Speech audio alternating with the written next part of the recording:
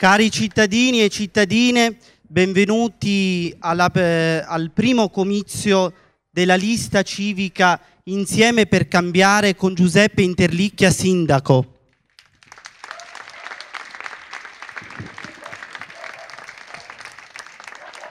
Lasciatemi dire che per me oggi è un onore poter aprire questo primo comizio. Ci sono passaggi nella storia di ogni paese in cui bisogna avere il coraggio e la forza di mettere da parte le divisioni e concentrarsi sull'unico obiettivo, il bene della comunità. Credo che oggi Val Guarnera è arrivato a un momento storico che è questo passaggio, il passaggio del cambiamento, il cambiamento che tutti i cittadini si aspettano dalla politica da troppo tempo. Io insieme ai miei compagni di viaggio, li chiamo così perché ormai ci lega un affetto, un progetto, e insieme soprattutto a questo giovane candidato sindaco, Giuseppe Interlicchia, ci sentiamo di rappresentare la necessità di cambiare rotta, di cambiare la strada della politica, perché oggi non si torna indietro.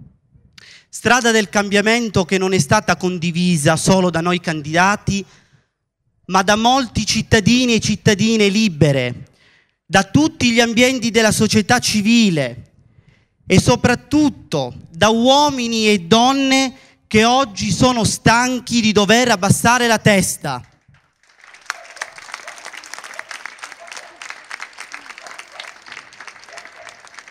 Non posso non dire che ci sono stati ambienti politici che con maturità, con serietà, hanno capito il nostro progetto, hanno capito il progetto di Giuseppe Interlicchia e con serietà hanno appoggiato questo nuovo percorso. Però dobbiamo pure dire che non sono stati tutti. C'è chi è stato pronto ad andare contro, c'è chi non è stato a favore, c'è chi ha preferito rimanere ancora una volta alla finestra e guardare tutto quello che accade, ma soprattutto c'è chi negli ambienti politici ha preferito riproporre la solita strategia politica che ci ha portato Val Guarnera alla deriva.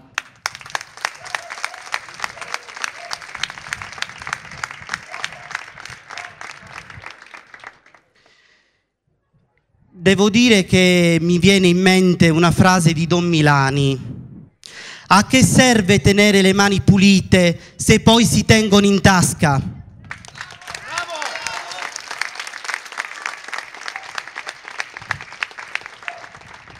Noi vi assicuro che non vogliamo tenere le mani in tasca, non terremo le mani in tasca, perché c'è da cambiare il paese e noi questo paese lo cambieremo.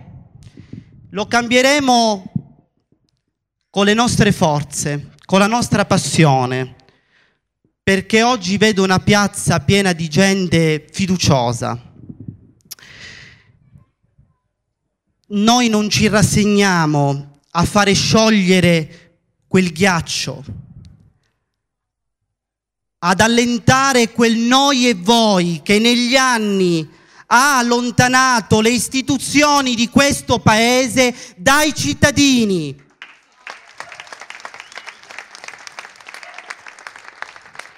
Istituzioni che si sono trasformate nelle istituzioni di pochi, nelle istituzioni degli amici, mentre le istituzioni, ricordo a qualcuno, sono di tutti i cittadini, perché le istituzioni rappresentano i cittadini.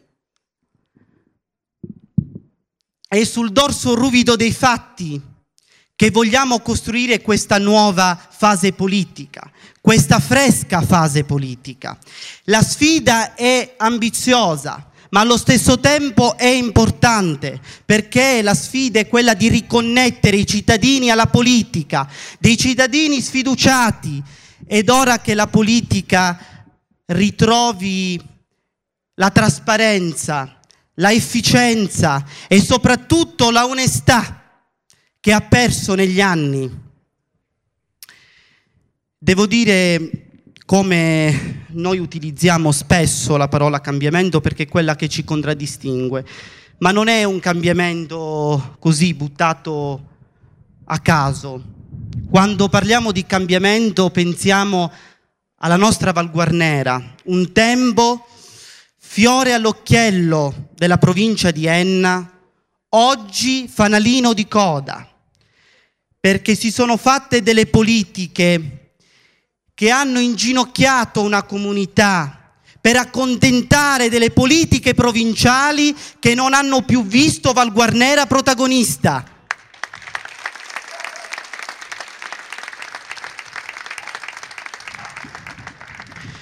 Quando parliamo di cambiamento pensiamo agli ultimi, a chi oggi è in difficoltà, a chi oggi rischia di non farcela più, perché se il cambiamento deve avvenire non può non partire da chi ha di meno, perché dobbiamo ricostruire una società più equa, una società più presente.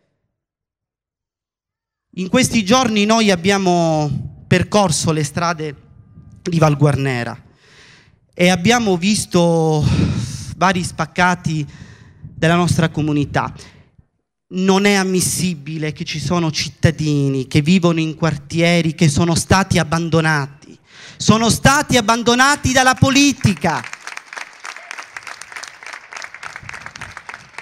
È inammissibile che dei cittadini ogni giorno devono fare i conti con case pericolanti, devono avere paura ad uscire di casa.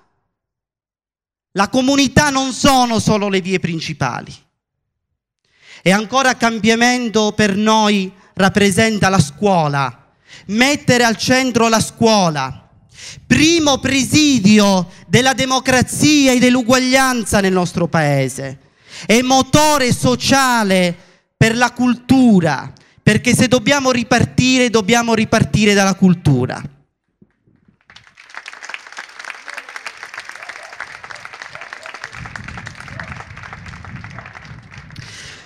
Oggi, come dicevo poc'anzi, ho l'onore di rappresentare i miei amici candidati, ma moltissimi giovani che si sentono figli della democrazia e non più figli dell'uomo solo al comando, che per anni ha utilizzato noi giovani per mascherare una politica autoritaria.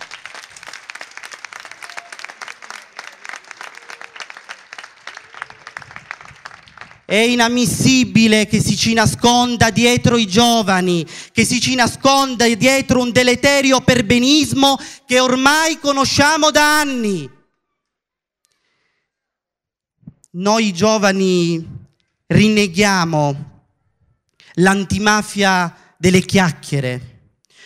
Siamo pronti ogni giorno e non solo in campagna elettorale a combattere tutti quegli atteggiamenti che negli anni hanno avvelenato la nostra società e la nostra politica.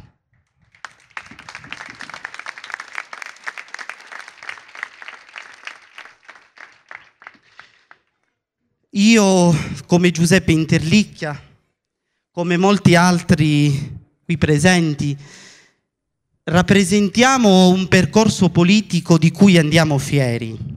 Andiamo fieri perché abbiamo iniziato a fare politica da piccolissimi e proprio per il nostro percorso politico oggi permettetemi di dire una cosa. Noi ci siamo candidati autonomamente, non ci siamo fatti candidare da nessuno.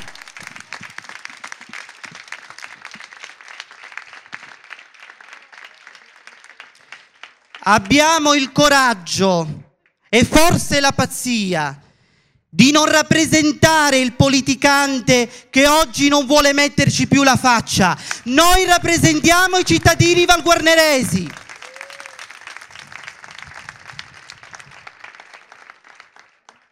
Noi rappresentiamo un percorso politico e soprattutto non ci siamo improvvisati una passione politica.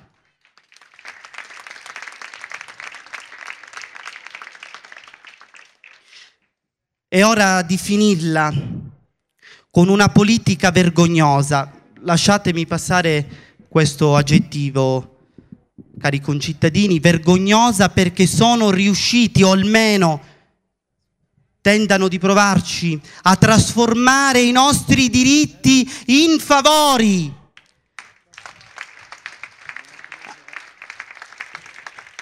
Hanno trasformato i nostri diritti in favori, cercando di lasciarci sempre in obbligo con il politico di turno. I diritti sono i nostri, i diritti sono dei cittadini e nessuno ci concede niente.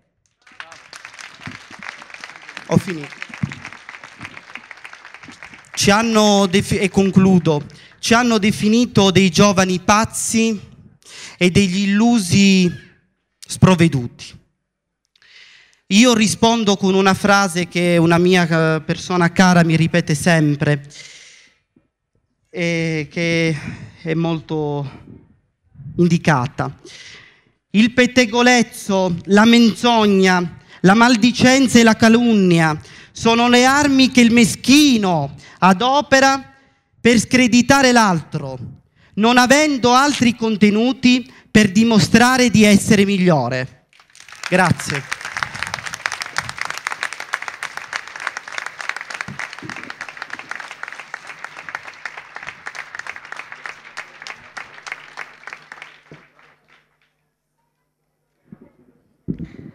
Carissimi valguarneresi e carissime valguarneresi, questa sera ho il piacere di condividere con voi il pensiero del nostro gruppo, che vuole pensare e costruire un paese partecipato e solidale. L'amministrazione deve porre al centro del proprio agire politico i diritti della persona, le condizioni che consentono i processi di crescita, l'ambiente fisico entro il quale diritti e crescita possono realizzarsi. Questo è il preambolo ed è l'essenza del nostro progetto politico. Noi fondamentalmente vogliamo creare quella che si chiama sintalità, ovvero la fiducia tra l'amministrazione e i cittadini.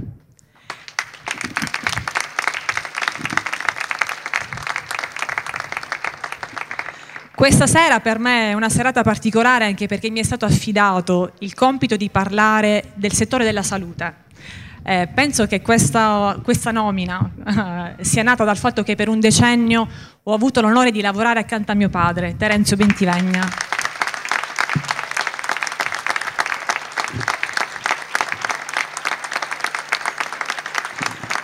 E ho avuto l'opportunità di poter fotografare i bisogni e le problematiche di una grossa e cospicua fetta di valguarneresi.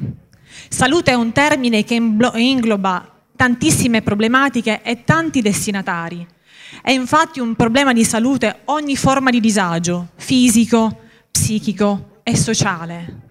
È un problema di salute anche la povertà, la solitudine degli anziani, il disagio giovanile. La qualità di vita di un piccolo paese ha il privilegio, rispetto ai grandi centri, di partire da una promozione della salute differente, perché la vita della comunità è oggettivamente un contesto agevolatore di standard di salute migliore. Quali sono le ragioni delle nostre problematiche, le ragioni endogene e quali sono le riforme che noi vogliamo attuare? In primo luogo, il miglioramento del rapporto tra medico e paziente. L'individuo in trattamento nella medicina tradizionale oggi è percepito come un semplice paziente, ma è ignorato molto spesso come persona. Per quale motivo? Perché i medici purtroppo oggi molto spesso sono semplici prescrittori, sono persone vincolate dalla burocrazia, dal parere degli specialisti, dalla velocità dell'ambulatorio e non escono fuori dagli ambulatori. Io mi sono trovata fortunatamente a fare un percorso di vita accanto a mio padre, accanto ad un medico che è un psicosociologo, una persona che usciva dall'ambulatorio, una persona che entrava a casa delle persone, perché non dobbiamo dimenticarci che i problemi di salute non hanno soltanto un'origine biologica, hanno un'origine psichica molto spesso e oggi più che mai hanno un'origine anche socio-ecologica. Le malattie del nostro tempo, la depressione giovanile, l'abuso di sonniferi, l'abuso di tranquillanti, piuttosto che malattie quali l'asma, quali la bronchite, sono determinate dall'inquinamento, ma anche dallo stress urbano e ambientale. Le enormi spese della sanità si potrebbero sicuramente ridurre se noi riuscissimo a trattare alle radici i problemi della nostra società. In altri termini,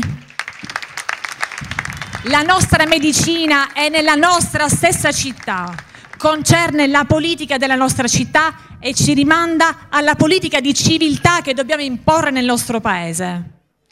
Seconda grande riforma è cercare di operare una simbiosi tra la medicina tradizionale e le medicine alternative, dare spazio all'omeopatia, dare spazio alla fitoterapia. Noi sappiamo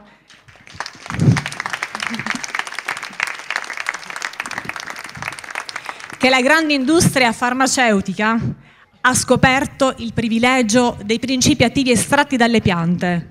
Uno a caso, l'acido acetilsalicilico, che cos'è? L'aspirina, che è stato estratto dalle foglie del salice. Però tutti i farmaci che sono stati adottati dalle industrie farmaceutiche purtroppo hanno quegli eccipienti chimici che causano i cosiddetti effetti collaterali. E l'Organismo Mondiale della Sanità, l'OMS, oggi dice che sono proprio gli effetti iatrogeni la terza causa di morte nel mondo.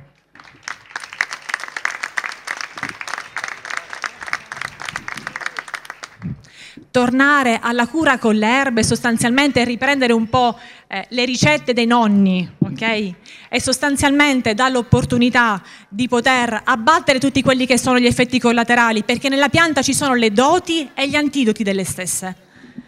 Cosa vuole fare la nostra pubblica amministrazione? Vuole concedere a consorzi di associazioni e a cooperative dei terreni che devono essere adibiti a coltivazione e produzione di erbe officinali.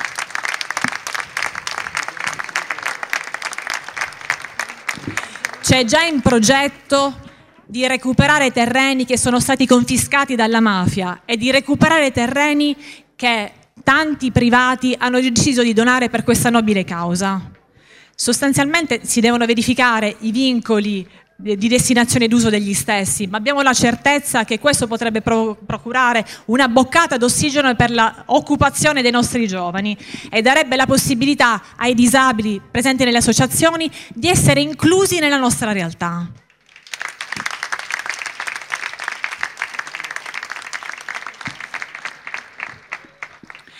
Terza e penultima riforma sarebbe quella relativa all'ospedale. Sappiamo che ultimamente le prestazioni sanitarie sono state condizionate dalla centralizzazione e decentralizzazione degli ospedali. La centralizzazione degli ospedali che cosa ha procurato? Eccellenze in alcuni poli, ma ha causato la chiusura di tanti reparti. Piazza Armerina, Nicosia, Leonforte, sono questi casi che abbiamo qua attorno, che hanno causato l'accumulare di pazienti presso la struttura di Enna. E questo sicuramente ha aumentato anche i tempi di attesa. Cosa dobbiamo noi cercare di creare? Un'ottimizzazione dell'ospedalizzazione domiciliare. Sostanzialmente si deve dare grande spazio all'ADI, l'assistenza domiciliare integrata, sia quella semplice che quella complessa, che è gestita da cooperative di giovani sanitari inoccupati, darebbe non soltanto una boccata d'ossigeno al lavoro, presterebbe cure sanitarie per quelle persone che hanno problematiche economiche, per le persone che hanno problematiche di ipomobilità, ovvero gli anziani o i disabili, ma sarebbe anche un atto di prevenzione, perché riuscirebbe a ridurre anche di parecchio i disagi di questa popolazione. Ultima, sostanzialmente è importante la prevenzione della quale avevo già parlato io in precedenza, la cultura della prevenzione che deve partire dalle scuole. Abbiamo avuto di recente la grossa perdita di cari amici per arresto cardiopolmonare e in virtù di questo li piangiamo, ok? Ma sostanzialmente ci rendiamo conto che avere la cultura della prevenzione, quindi con insegnamenti a scuola e con l'adeguarci alla normativa Balduzzi, che entro il 1° gennaio del 2016 prevede che ci siano i cosiddetti PAB, che sono i Public Access Defibrillation, consentirebbe a tutti, sanitari e non, di salvare una vita umana.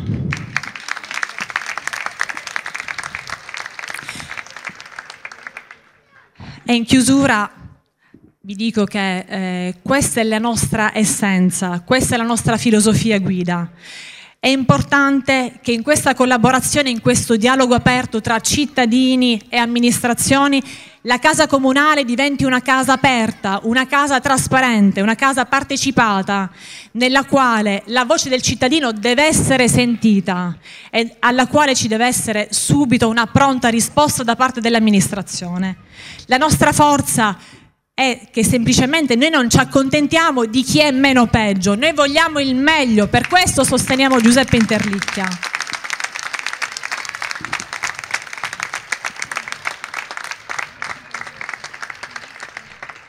Non dobbiamo assolutamente lasciarci trascinare, intrappolare dai dogmi di quella gente che già ha avuto delle opportunità a Val Guarnera e se le lasciate sprecare. Ora tocca a noi, al cambiamento. Noi non ci accontentiamo della mediocrità, noi non ci accontentiamo degli opportunismi. Noi vogliamo un paese nuovo che dia benessere a noi e alle future generazioni, perché noi vogliamo continuare ad avere un cuore, la speranza, buoni intenti e soprattutto grandi ambizioni. E le nostre ambizioni sono riposte sicuramente nella persona migliore che potesse rappresentarci, Giuseppe Interlicchia.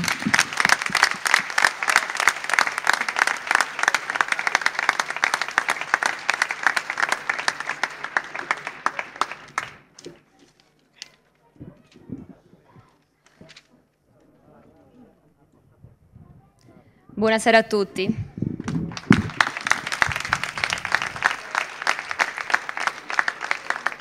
La nostra, come sapete, è una lista civica e questo lo sapete tutti, ragione per cui è svincolata da ogni schema di partito. La partecipazione dei nostri candidati è una partecipazione ampia ed è una partecipazione che è molto variegata. Io ritengo che quando si accomunino le intenzioni di più persone e di più gruppi politici si possa dare un apporto al Paese che sicuramente non è l'apporto di una sola parte del Paese o di un solo gruppo politico, ma è un apporto incisivo ed è sicuramente un apporto molto rappresentativo perché rappresenta l'intera popolazione.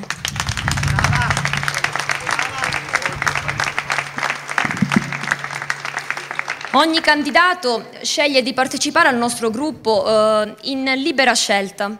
Come diceva il mio amico, nessuno ci ha tirato la giacca, nessuno ci ha spinto a candidarci qui.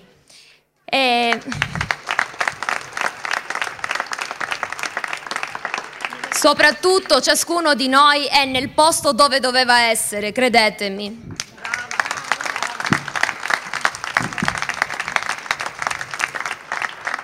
Il programma che abbiamo sposato non è un programma preconfezionato, non siamo arrivati e ci hanno detto questo è il programma che presenteremo, ma ci siamo incontrati, ci siamo seduti a un tavolo, ciascuno di noi ha dato le proprie idee, ciascuno di noi ha elencato i problemi che attanagliano Val Guarnera. Ed è stato così che è stato stilato il nostro programma. Sono stati moltissimi i temi che sono stati toccati, l'agricoltura, il commercio, i bambini, e io li rappresento in questo perché sono mamma di 3 figli.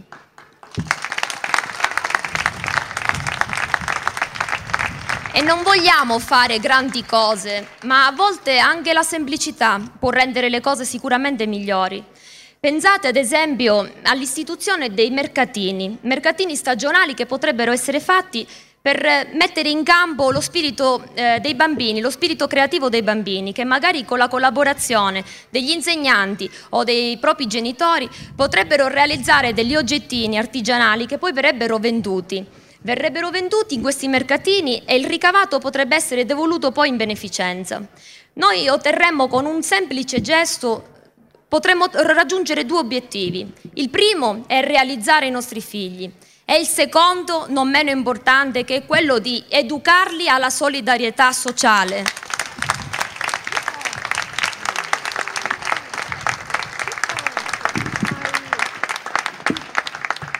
La nostra, vedete sicuramente che è una lista per la gran parte formata da giovani.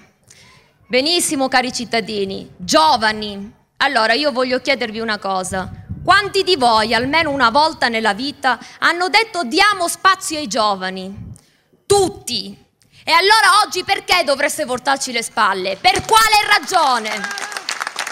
Per il vecchio politico di turno? Per chi?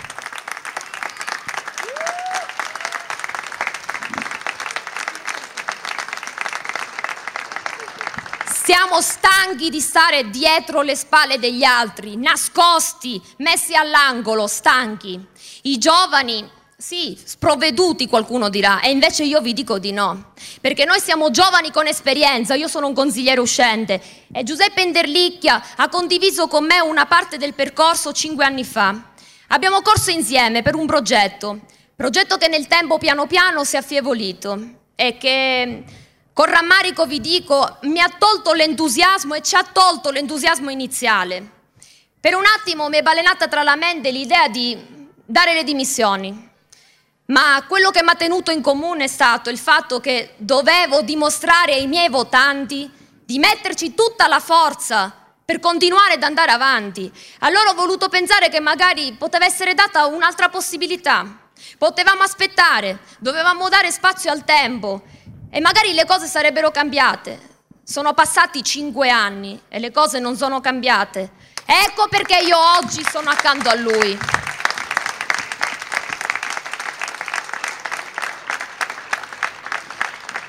Lui è stato più intuitivo di me. Ha fatto una scelta davvero coraggiosa. Dopo 2 anni ha deciso a un certo punto di camminare per la sua strada. E già allora ha dimostrato la sua forza di volontà, la sua grande forza di volontà. Io oggi mi sento di stare accanto a lui e di riprendere quel percorso che è stato abbandonato. Il cambiamento deve essere radicale, perché a Val Guarnera si dice il pesce puzza dalla testa, no? Stavolta la testa deve essere giovane!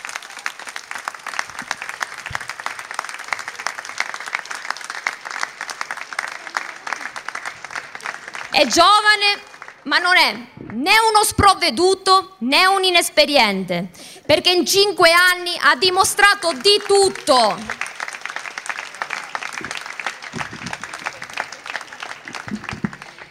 I giovani sono sognatori, così ci dicono, però i giovani sono anche quelli che hanno la grinta di portare avanti e di lottare per i loro progetti e farli diventare realtà.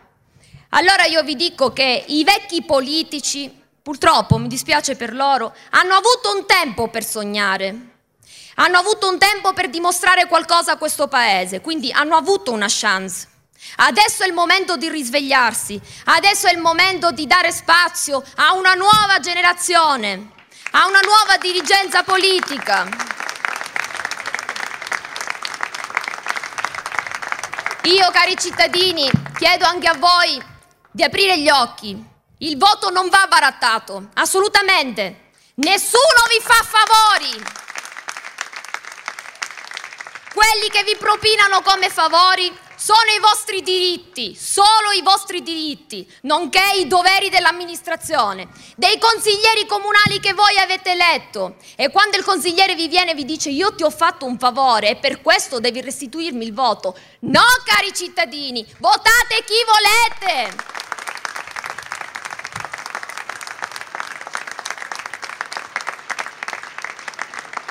Adesso basta. E un'altra cosa che voglio dirvi, e ve la dico con il cuore, non dovete urlare nelle piazze, nelle case, nei bar, nelle vie. Dovete urlare adesso, adesso è il momento di urlare, con il vostro voto, libero, dovete scegliere liberamente. E dovete dare fiducia a chi la merita. In questi giorni sto per strada. E purtroppo, mi dispiace sentirla questa cosa. Sento dire, l'amministrazione sta aggiustando le strade. L'amministrazione ha riparato la strada davanti a casa mia dove c'era una buca che entrava una macchina. Giusto?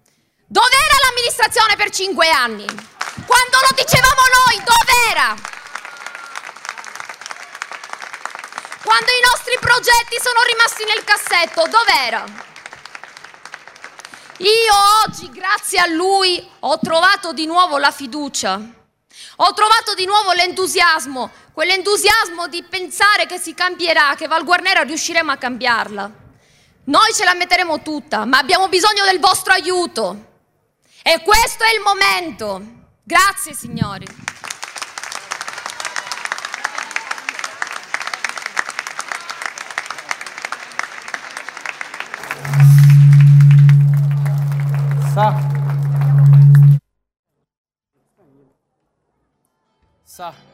Si sente? Bravo.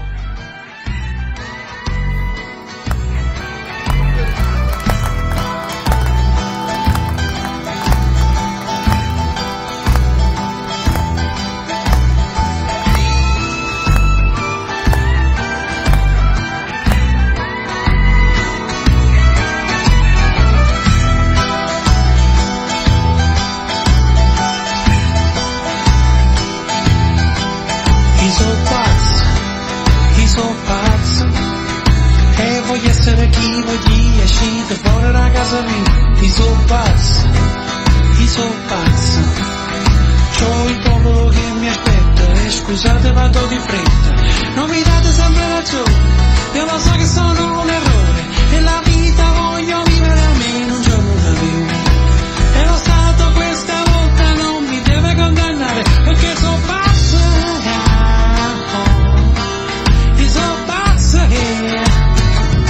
E oggi voglio parlare.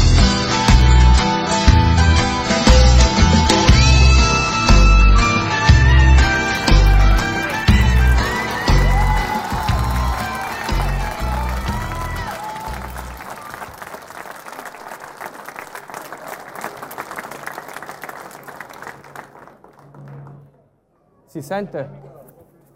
Un po' più... va bene.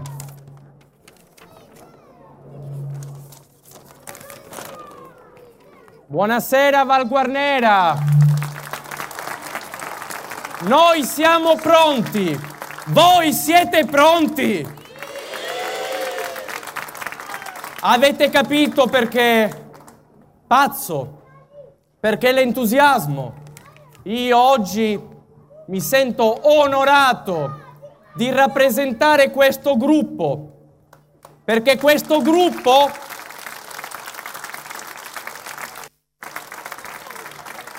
a qualcuno piacerà, a qualcun altro no. Non è un gruppo... Uso questo ormai? In confronti della diretta.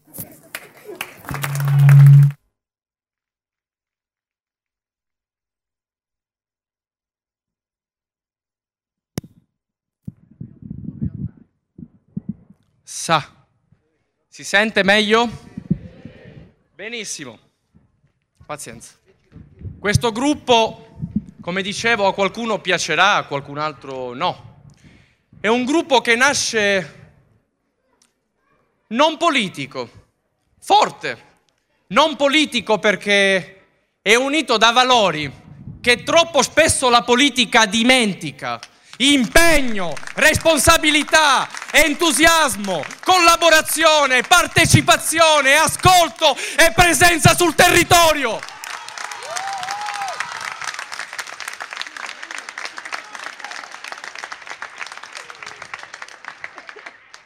Prima che qualcuno pensi che si possa tirare la giacca, la togliamo.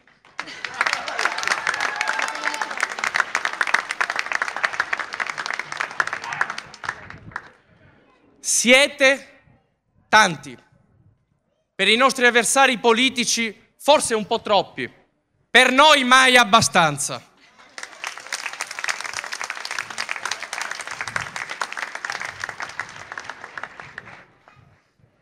In premessa vi dico che abbiamo tanto da dire, non sugli avversari, su di noi e per voi. Faremo 3 comizi, venerdì prossimo e quello di chiusura, perché noi abbiamo le carte in regola per dialogare con voi.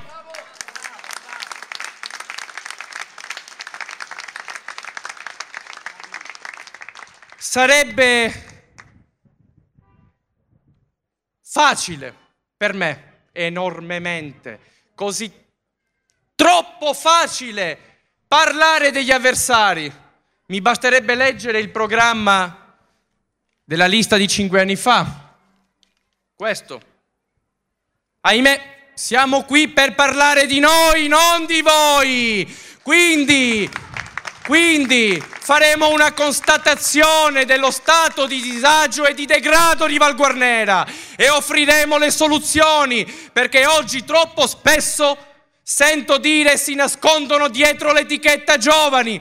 Noi siamo giovani, non ci nascondiamo. Noi non siamo bravi a criticare, siamo bravi anche a proporre soluzioni. Quindi, rispetto per gli avversari, ma se siete venuti qui per sentir sbroccare il sindaco che ha aperto il comizio e le altre 2 candidate al consiglio, vi prego, ritornate in sezione, parliamo tra di noi, tra i cittadini.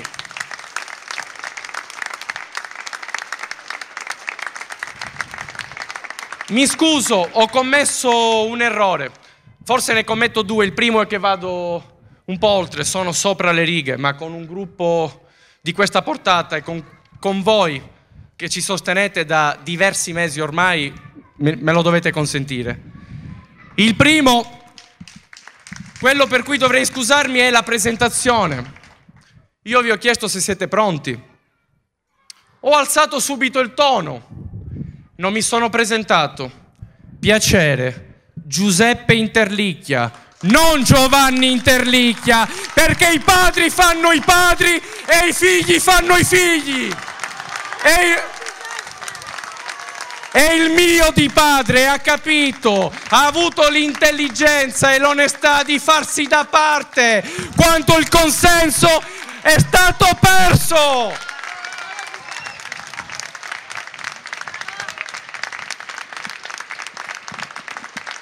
Quindi, quando i nostri avversari vi chiedono il voto per i vostri figli, per i vostri nipoti, chiedete, ma i vostri figli che fine hanno fatto? Li state divorando colazione, pranzo e cena.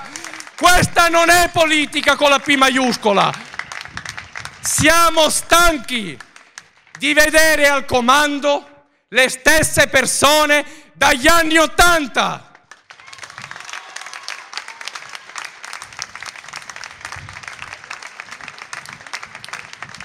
Che chiedono scusa. Errare è umano, perseverare è diabolico. Noi non siamo qui per chiedere scusa. Non abbiamo commesso niente, nessuno di noi ha governato, non ho mai firmato un atto di gestione. Val Guarnera versa in queste condizioni perché qualcuno non ha ponderato le firme, ha firmato in bianco.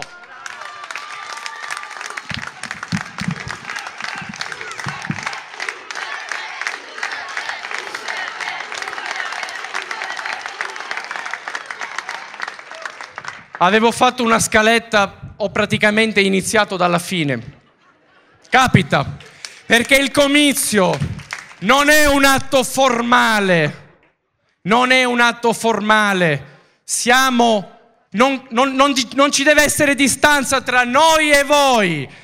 Il mio pensiero è lo stesso in un bar, è lo stesso al canale, è lo stesso in sezione e mi assumo la responsabilità di quello che dico.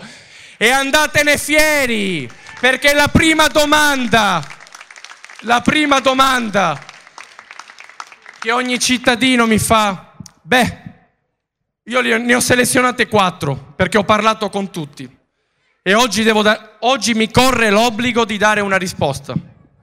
Ma siete giovani, ma dietro di voi chi c'è? Ragazzi, voltatevi, io non so chi c'è dietro di voi, perché dietro di me ci siete voi, dietro di voi c'è il palazzo comunale. E c'è qualcosa che non quadra. Io direi controllate chi c'è dietro di voi o dentro le vostre case. Controllate voi. State molto attenti, perché oggi io non sono qui per dirvi chi ha sbagliato, nome, cognome, come ha sbagliato. Io oggi voglio dare voce a quello che pensate da 30 anni e non riuscite a dire. Ma non per demerito vostro, per colpa di chi scegliete al governo. Qualcuno l'ha ribattezzata Operazione Coraggio. Io la chiamo Operazione Responsabilità. La chiamo Operazione Senso Civico, la chiamo Operazione Impegno, la chiamo Operazione Correttezza, onestà. Eh sì, diciamolo, perché l'onestà non è di pochi. Non c'è qualcuno che si sveglia la mattina e va predicando onestà, morale, antimafia. Anche qui abbiamo gli stessi valori, ma non abbiamo bisogno di dirlo a tutti.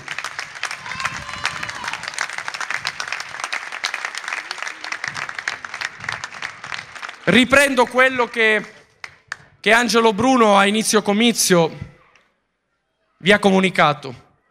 Abbiamo consegnato delle lettere con un programma a elenco puntato e numerato, molto semplice, molto immediato, che speriamo di realizzare. Ebbene, una parte di questa lettera lancia un messaggio che una cittadina come voi, come me, ha avuto il coraggio, perché ci vuole anche coraggio, perché ho pensieri molto, molto complessi, penso tanto, parlo ancora di più. Questa cittadina ha sintetizzato un pensiero, il mio, ma non è il mio, è anche il vostro.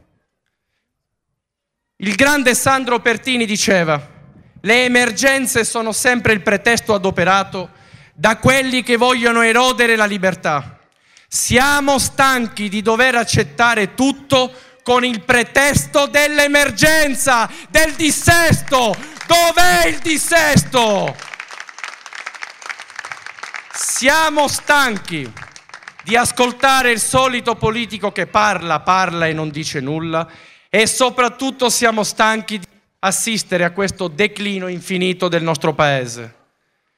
Poche parole per sintetizzare quello che io oggi vedo.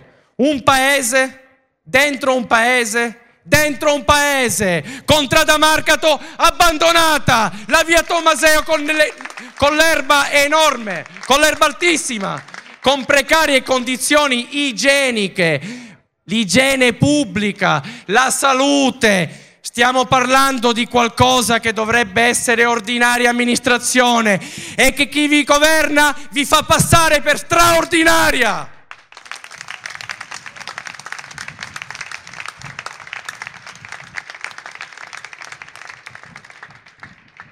Siamo stanchi. Le strade, eccetto per qualche colata di asfalto, sono strade dissestate, neanche il terzo mondo, forse. Ed è una cosa forte quella che dico, perché con quel porta a porta e con quello che faremo ho avuto modo di constatare e di captare quelle che sono le vostre esigenze e le nostre esigenze. Io non lo chiedo per me, non lo chiedo per loro, lo chiedo per i vostri figli e per i vostri nipoti e spero per i miei figli. Vi chiedo di collaborazione, partecipazione. Voi dovete abituarvi a questi comizi una volta all'anno, non solamente 3 giorni prima delle elezioni o 2 settimane prima delle elezioni. Avete tutto il diritto di chiedere servizi. Avete anche il dovere, abbiamo anche il dovere di contribuire con delle tasse. Le tasse. Sono entrato in comune e l'addizionalità 0,1 e chi ha le buste paga sa di cosa stiamo parlando. 30.000 euro di incasso. Esco da questo comune con un incasso di 289.000 euro. Dove sono?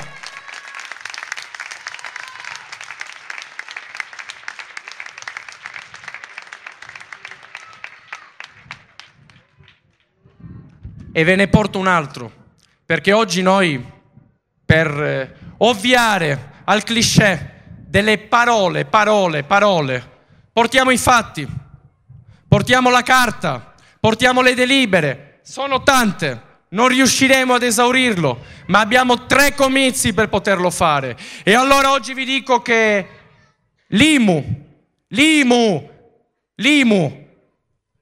l'introduzione dell'IMU ci ha rovinato la vita.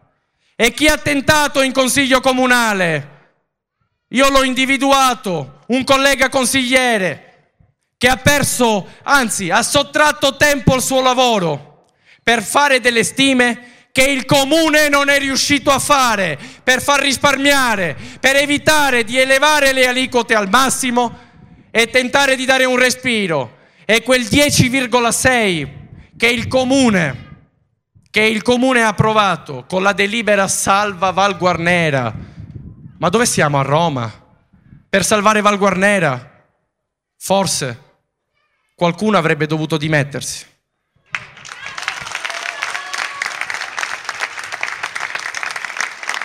Con quel 10,6 per 1000 il comune aveva previsto 827.000 euro di incasso.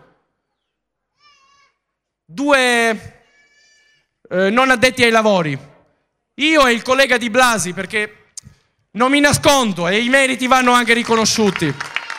Abbiamo investito il nostro tempo per, non so, leggere il regolamento, fare qualche stima, provare a parlare con i dipendenti comunali, magari, sai, siccome il mestiere che facciamo ci porta inevitabilmente a calcolare l'IMU, forse il polso l'abbiamo pure noi della situazione. Gli abbiamo detto: guardate che incassiamo di più. Sapete qual è il risultato? Abbiamo incassato 947.000 euro, 120.000 euro in più, 120.000 euro in più che oggi ci stanno servendo per cambiare le panchine, tingere a terra, fare l'asfalto. La campagna elettorale è sacrosanta, nessuno la vuole biasimare, nessuno vuole fare la morale, ma un'amministrazione competente che pensa a programmare, esperiente come più volte ha definito e si è definito, pensa ogni anno a garantire l'ordinaria amministrazione e le strade, le buche, i buoni libro, la mensa, i trasporti, la cura del verde pubblico, la viabilità. Deve funzionare ogni anno, ogni mese, ogni giorno. Nessuno pretende la luna. Io non ho la bacchetta magica. Non sono qui per dirvi che così andrò a risolvere quelli che sono i vostri problemi e i nostri problemi. Vi chiedo soltanto la possibilità di evitare che i miei problemi, i vostri, i nostri siano i problemi della prossima classe. I nostri figli, i nostri coetanei, i ragazzi di 16 anni, di 14 anni, di 12 anni, quelle persone che oggi sono accanto a noi e non sono accanto a noi per votare, perché sappiamo bene che i minorenni non votano. Questo è un concetto che forse alle primarie è sfuggito. Scusate.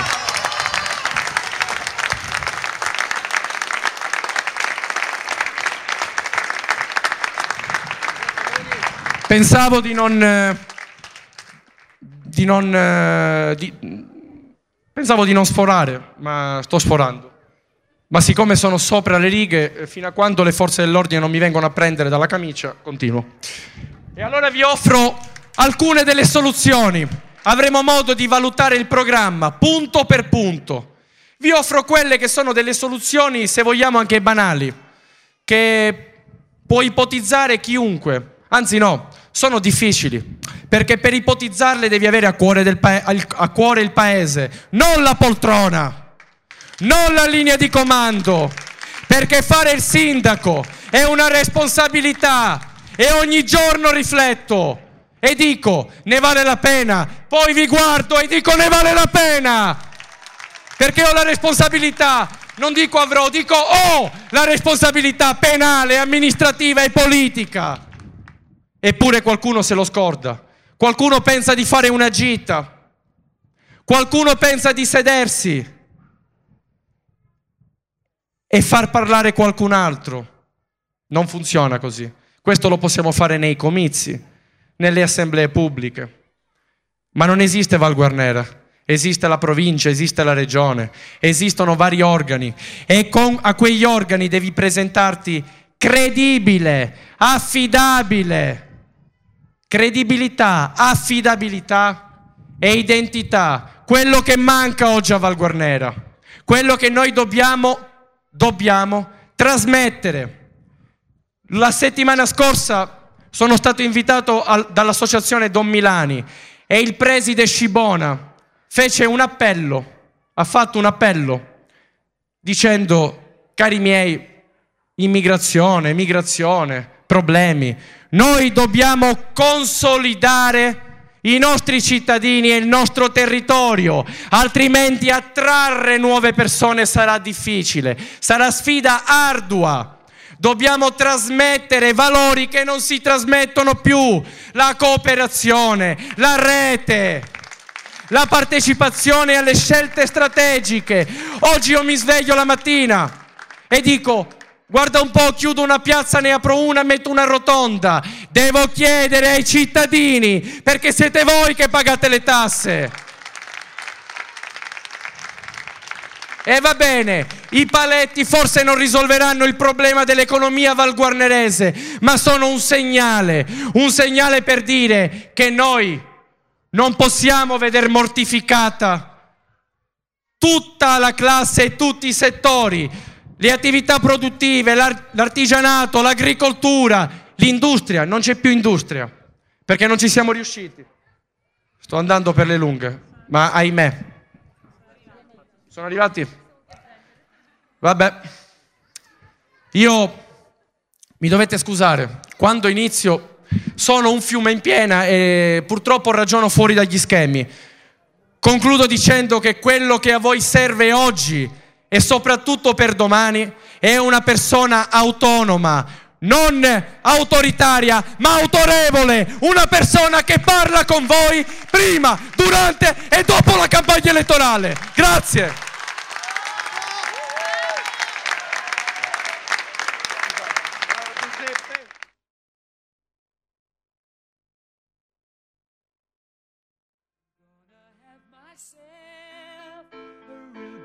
Time, I feel alive.